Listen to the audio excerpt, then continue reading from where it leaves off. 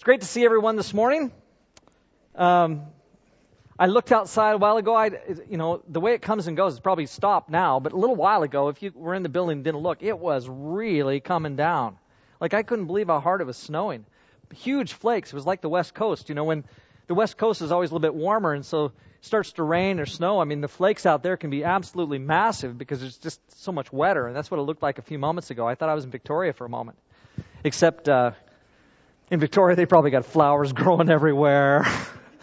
It's probably 20 degrees. God has blessed our church so richly in so many ways. Sometimes, though, we have to go through various trials. And right now, the Coughlin family is going through a trial for sure. I think most of you have probably heard this by now, that Trina Coughlin has been diagnosed with breast cancer. It appears to be treatable, and they are treating it. She had her first chemo treatment on Friday. There are some other spots outside of her breast on a CAT scan that they are watching. Some of these are on her lung. They're very tiny spots in her lungs, but they think that those probably are something else. But they're so small that they can't actually even test them, and so they just want the chemotherapy to take care of them. She does have a couple of spots on her liver that they actually are suspecting are just kind of some fatty tissue or something and unrelated to her cancer as well. But they do have the capacity, I guess, to do a biopsy on those. So there are still some tests that have to be done in order to confirm exactly where she's at. But for now, she's receiving chemotherapy, and they're hoping that that will just take care of the problem. We're going to fix it all, though, because I'm going to lead us in prayer. And God is going to continue to bless Mike and Trina. Would you pray with me, please? Lord God, we put our sister absolutely in your hands. And we pray your blessing on Trina and on Michael, that they would have confidence and peace and rest in you. Father, you've given us amazing means in our world for fixing things like cancer. People can go through treatments and be healed, and we have all confidence that in this case that's going to happen. But God, you are in control of her life. Whether you heal her through your direct means, through the Holy Spirit doing something in her life to heal her, whether you use medical means or whatever it is, we don't care how you do it, God, but we are praying. It's our request, our prayer, that you would heal her. And we pray this with faith. We're looking forward to hearing good news about Trina being healed of her cancer. And so we put her in your hands. We rest her life completely in you. God, we pray always that your will would be done. Our will is that you would heal our friend and our sister. And please do that, God, we pray, through Christ. Amen. Yesterday, I had the blessing and the privilege of spending all day long with 16 other leaders from our church family, elders, staff, their wives. We went out to a retreat center at Chestermere and just enjoyed a whole day together, talking about our church, planning about the future, thinking about our ministry. It was a rich blessing. There were people gathered there yesterday, people that you know well, who are absolutely saints in the church. Darcy Pollock was there. Darcy is a wonderful man. Like, I really praise the Lord for Darcy Pollock and who he is. God has blessed him richly. Linda Asen was there, and I watched Linda serve here all the time. Linda and Steve live a ways away from the building, but she's probably here, on average, I would guess, at least 3, maybe 4 times a week, on average, outside of Sunday, doing things for in our church. It's incredible the way that woman serves. She just gives herself completely to that. I think of someone like Wayne McKeag, who has, for his whole life, basically as an adult, been serving the Lord, and so much of it here. For 18 years, Wayne McKeag did youth assembly. 18 years. I can't imagine doing it for 18 minutes. And he did it for 18 years. So, there are people among us who have served God so well. And that's because God is so good. Like, he has given us each other, and he's made us the church family that we are, bringing us together and allowing us to serve him together. And it is so easy for us to take that for granted. Like, we can come here on a Sunday morning and, you get here and hopefully everything is functioning the way it should, and we can come in and the heat's on and the lights are on, and we walk in and we sit down and the PowerPoint's all working and the songs are coming off, and we just can take all of that for granted. But all of it demands people who are willing to serve and give themselves completely to the Lord in service. We have some staff members who do this full time, but it takes all kinds of people. Like I did a look just in the last few days in preparation for yesterday, a look at how many people are involved in our church in different forms of ministry. And it's well over 100 people who are doing things in our church family in specific kinds of ministries. So all of this is an incredible blessing. I'm so grateful that God blesses us with the opportunity to do ministry. It is a privilege. So wonderful is that Melissa Pollock has written a couple of poems about ministry in our church. And John Casella is going to come right now and just read these. One of these from the perspective of somebody that we have been serving, and then one of these from the perspective of that one who serves. John?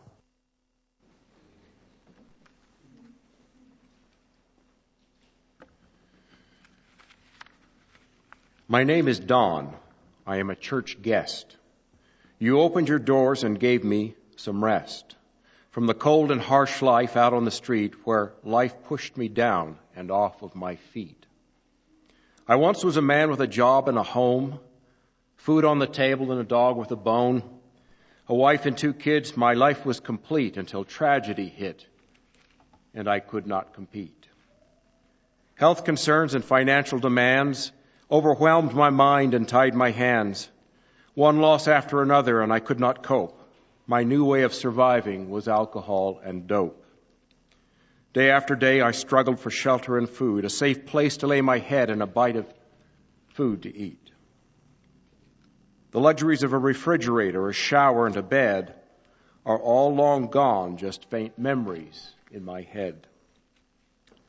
Despair settled into my lonely heart, no hope in tomorrow for a new start, until I came here to visit with you, where I am welcome with a new view. I was met with kindness at the front door. It struck my heart right to the core. A warm handshake, people asking my name, with a genuine, "I'm so glad you came." A prayer to the Lord for all his good blessings, followed by a delicious meal and all of the fixings. Enough for seconds, and with dessert too. My stomach was not sure just what to do. You saw through my missing teeth to the true me, a person of value and worth and all that I could be, filled more with a meal, food for the soul, reflecting God's love, making me feel whole. I look forward to Wednesdays for our lunch. The best day of the week. I enjoy the whole bunch. Thank you, church, for all that you do, and may God truly bless all of you.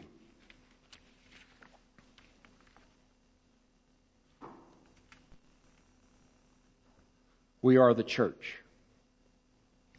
We are the church of Christ, Christ's church, placed here in Marlborough after a long search. Years have passed and our purpose is now known, serving the community with whom our love has grown. Reaching out with Jesus' hands and heart, meeting the needs of others and doing our part, providing clothes for families who are without, making food for the hungry who are down and out. Packing lunches for children learning at school, mowing lawns and fixing fences, living the golden rule. Teaching English and making new friends, the possibilities of ministry will never end. God knew what he was doing when he placed us here. He was preparing our souls to live without fear, to embrace the multitude of colors and nationalities and enjoy the many unique and beautiful personalities. Our church has grown in depth of spirit and insight as we share the gospel of God's love day and night to our neighbors and friends in our community, joining us together in God's will of peace-filled unity. We've been doing that. And life after life is blessed, I think, when they serve God in that way through the ministry that we have. He's just given us a special privilege, a blessing, an honor to be able to serve him the way that we do. But it's interesting the way that those who serve him, who are blessed most, are those, I think, who capture, who get this idea of what service is supposed to be and the way that it in turn blesses us as we serve and as we give, to the point where they want to do this. On Wednesday, the teenagers from our church were responsible for serving the lunch that we have here on Wednesday at noon. So we had all the guys show up and ladies who were here, and all these teenagers came, and then all of a sudden, kind of out of the blue, June Reed showed up. And it's interesting because June wasn't on the list. Nobody had assigned June that day to serve food. It wasn't as though, she'd seen the opportunities and put her name down and showed up because it was her time. June just came on Wednesday to serve. I think simply because she wanted to. She just wanted to be here to serve and be part of what we were doing. So she got down here and she was here for a while. She looked around. She saw the teenagers that they had it absolutely taken care of. And after a while she said, I really don't need to be here. And she left. But I was so grateful that she showed up just because she wanted to be a part of the service that we were offering to these guys and ladies who come in off the street and that we give lunch to. And I thought, isn't that the way it's supposed to be? That we long actually to serve, that we look for ways within the body of Christ to honor God and to be there for others, to serve in His name. Like, I think that's how it's supposed to be. I don't think we're supposed to have this sense of obligation. Oh, I have to do this. In fact, if I don't do this, I might lose my salvation or something. Of course not. God longs for us to want to serve in His name. It's kind of like this. And now, brothers and sisters, we want you to know about the grace that God has given the Macedonian churches. And this is interesting because the way Paul uses grace here is different than we normally take it. He gives to the Macedonian churches a certain grace. What's the grace that he gives them? In the midst of a very severe trial, their overflowing joy and their extreme poverty welled up in rich generosity. For I testify that they gave as much as they were able, and even beyond their ability, entirely on their own. They urgently pleaded with us for the privilege of sharing in this service to the Lord's people.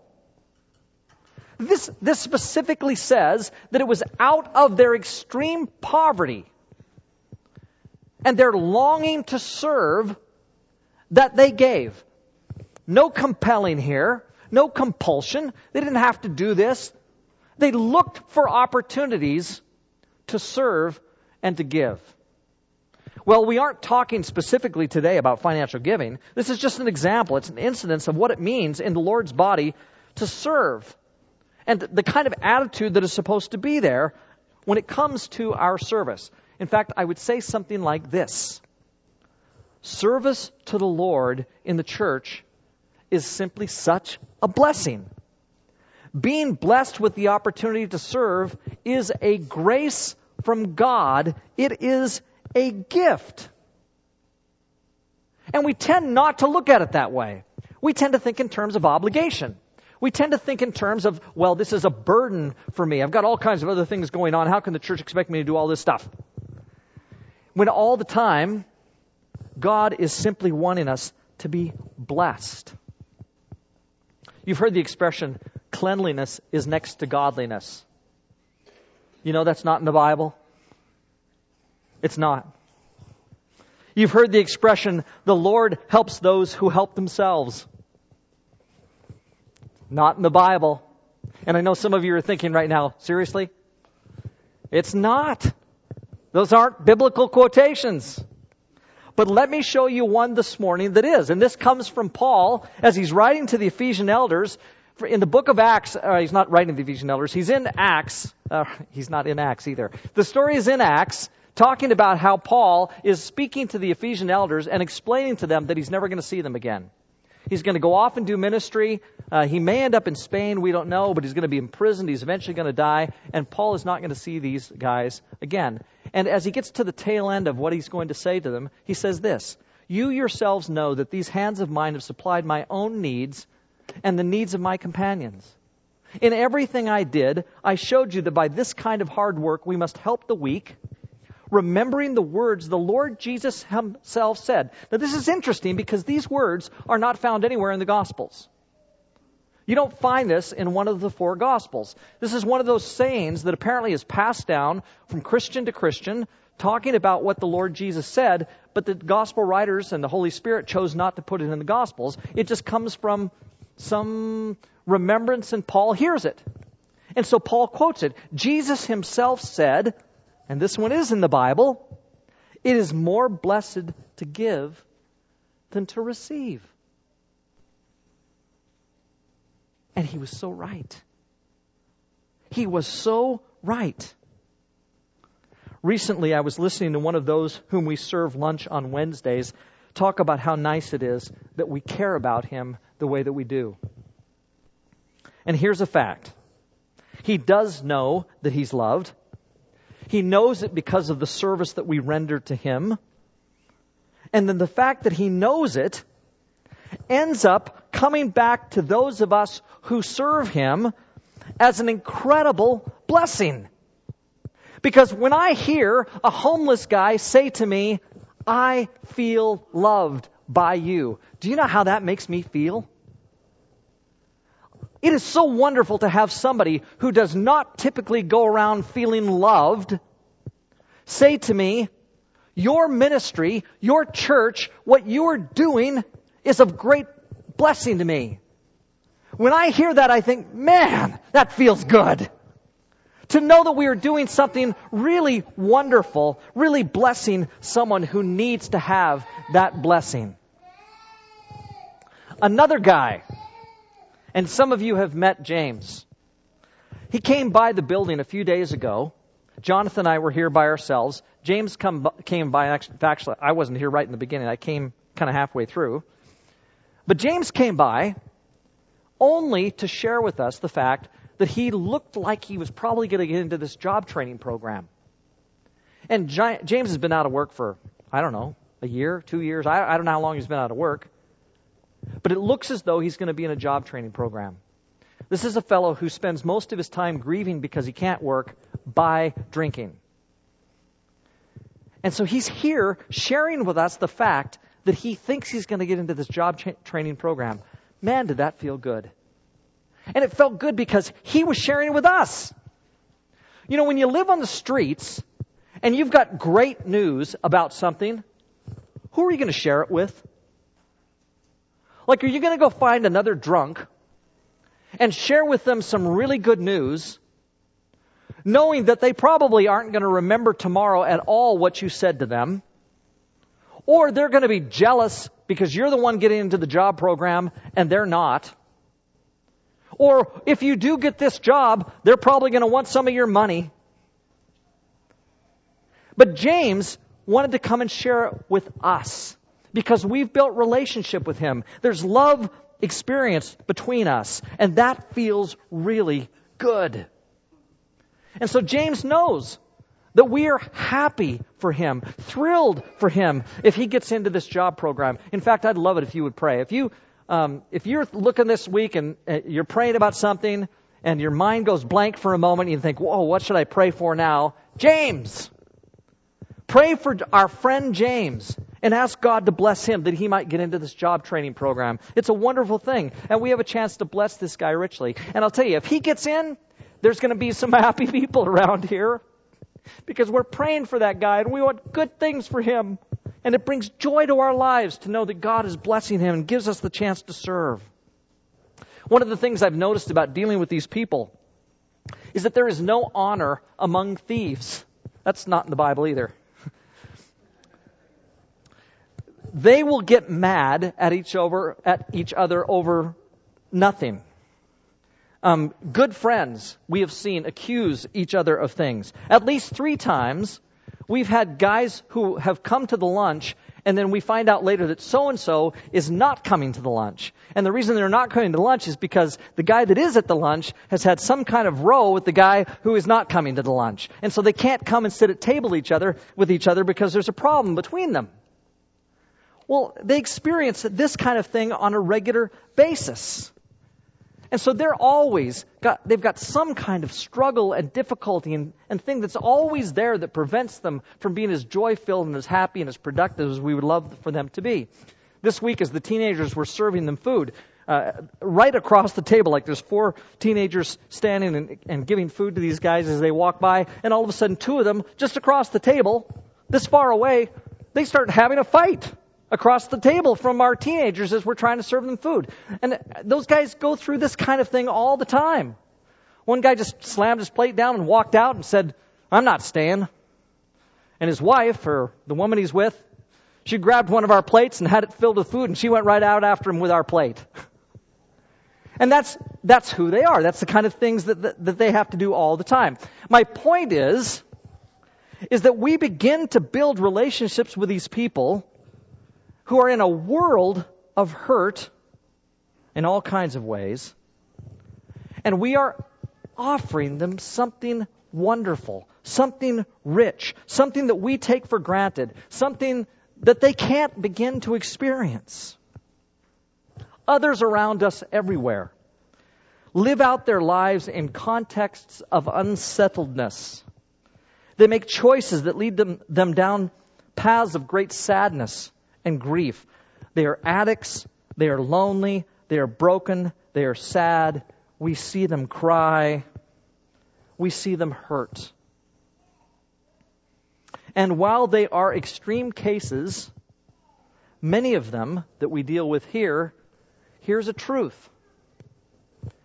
It is that these that we serve share life on a sliding scale of pain with thousands of others who may have homes to live in, access to food, a shower every day, and who smell much sweeter, but who are in their own ways broken and hurting. This is the case. And they are around you everywhere. And you have a chance, because of what God has done for you in Jesus Christ, to do something in the lives of these people. You have a chance to serve them. You have a chance to bless them. You have a chance to do something for them, which for us might seem like a small thing, which becomes huge for them. You can live in a really nice house and still be lonely and brokenhearted. You can drive a really nice car but find yourself cruising the expressway with tears streaming down your face.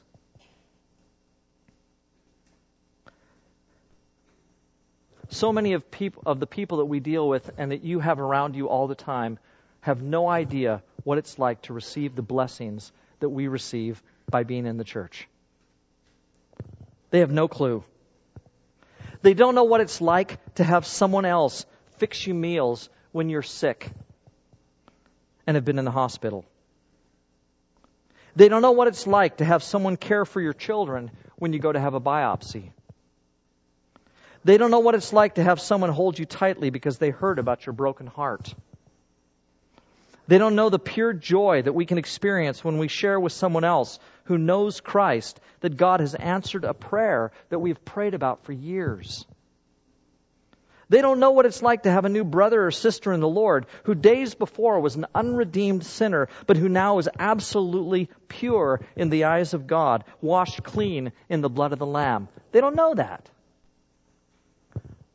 But we know that. We have these blessings and privileges, and we have a chance to share all these wonderful things with someone else who doesn't know these things. One day I was discussing with someone, we were talking about a common acquaintance of ours, and they were talking a bit negatively and saying, well, this friend of ours shouldn't have to do all that in the church. They shouldn't have to do all this in the church. How come we're expecting this of them? And they kept talking, and as I listened and I thought, you've totally missed it. Like, I can't believe you've been in the church so long and you don't get it. You see the service of our friend, this offering that they make to God, as some kind of burden to her. This is no burden. This is service to her King. She counts it a privilege and a blessing to be serving these others with such needs, because it is indeed a rich blessing. Your attempt to discount her service as a burden and try to explain that she shouldn't have to do this or shouldn't have to do that for the Lord is to degrade her offering to her Lord. You're missing the fact that by doing something for Christ, especially when the service you offer is directly beneficial to someone else who is hurting in some way, is one of the great privileges that we have as Christians, and it is certainly one of the most fulfilling. I think this is absolutely true. God has blessed us with this rich, wonderful opportunity. What we do for Christ when we serve those who hurt is of great blessing to them, and it's such great blessing to us. It just keeps coming back to us. They have a chance to experience something through our service that they'll likely receive in no other way. But then we, in our service to them, we end up being blessed in ways that we will receive in no other way. I love being in a church that wants to serve the people of our community, not only because it's a blessing to them, but because it's a blessing to us as well. And so thank you, church, for the privilege that you give me of serving. Thank you. Because it is such a blessing in my life to be able to serve our Savior, Jesus Christ, while working for you and with you, part of this body. It is just such a privilege and a blessing. Now, it's likely that in the coming week, the things of this world are going to distract you some. You'll get caught up in building bigger barns, or the busyness of life like a Martha, or the worries of life from which the birds of the air are, Jesus says, free. They don't experience all our worries. And these don't even have to be burdens for you. It could be that you love the things that you're working for. You may love seeking worldly treasures. You may simply find yourself working hard, going after all it is that God says that we can have in Him. But He also says that we have to have it by the sweat of our brows. And so we work hard at that. And you may enjoy the challenge of all those things. But while that's going on, I hope that in some moment in the coming week, that you choose to stop and to thank God for the privilege you have of being His servant. Thank Him for the opportunities you have to give back something of what He has given you. And do something for someone else in the way that Christ has done something for you, because it's a privilege and a blessing, and it will come back to you. What you'll find is that for every opportunity of service that you don't let slip by, every chance that you have to give yourself to another, every sacrifice that you make, what you'll find is that it comes back to you in some kind of blessing. I guarantee it.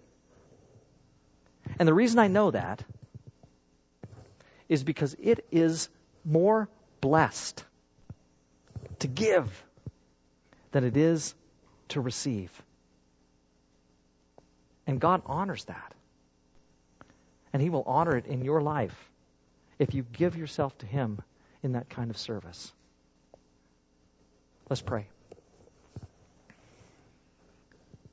Lord, I believe every word that I've spoken today. I believe that you bless us when we serve others. And I've seen it time and time and time again. I've experienced it so many times in my life. You shower down blessings through your Spirit on us when we give ourselves to others in service. So it's almost selfish of us, God, to serve you. Because you never let that go forth without bringing it back to us. And so often it's sevenfold the blessing that we receive when we've given ourselves to you like that. And so, God, I'd pray that you would give each one of us a thankful, grateful heart this morning for the opportunity we have to serve you.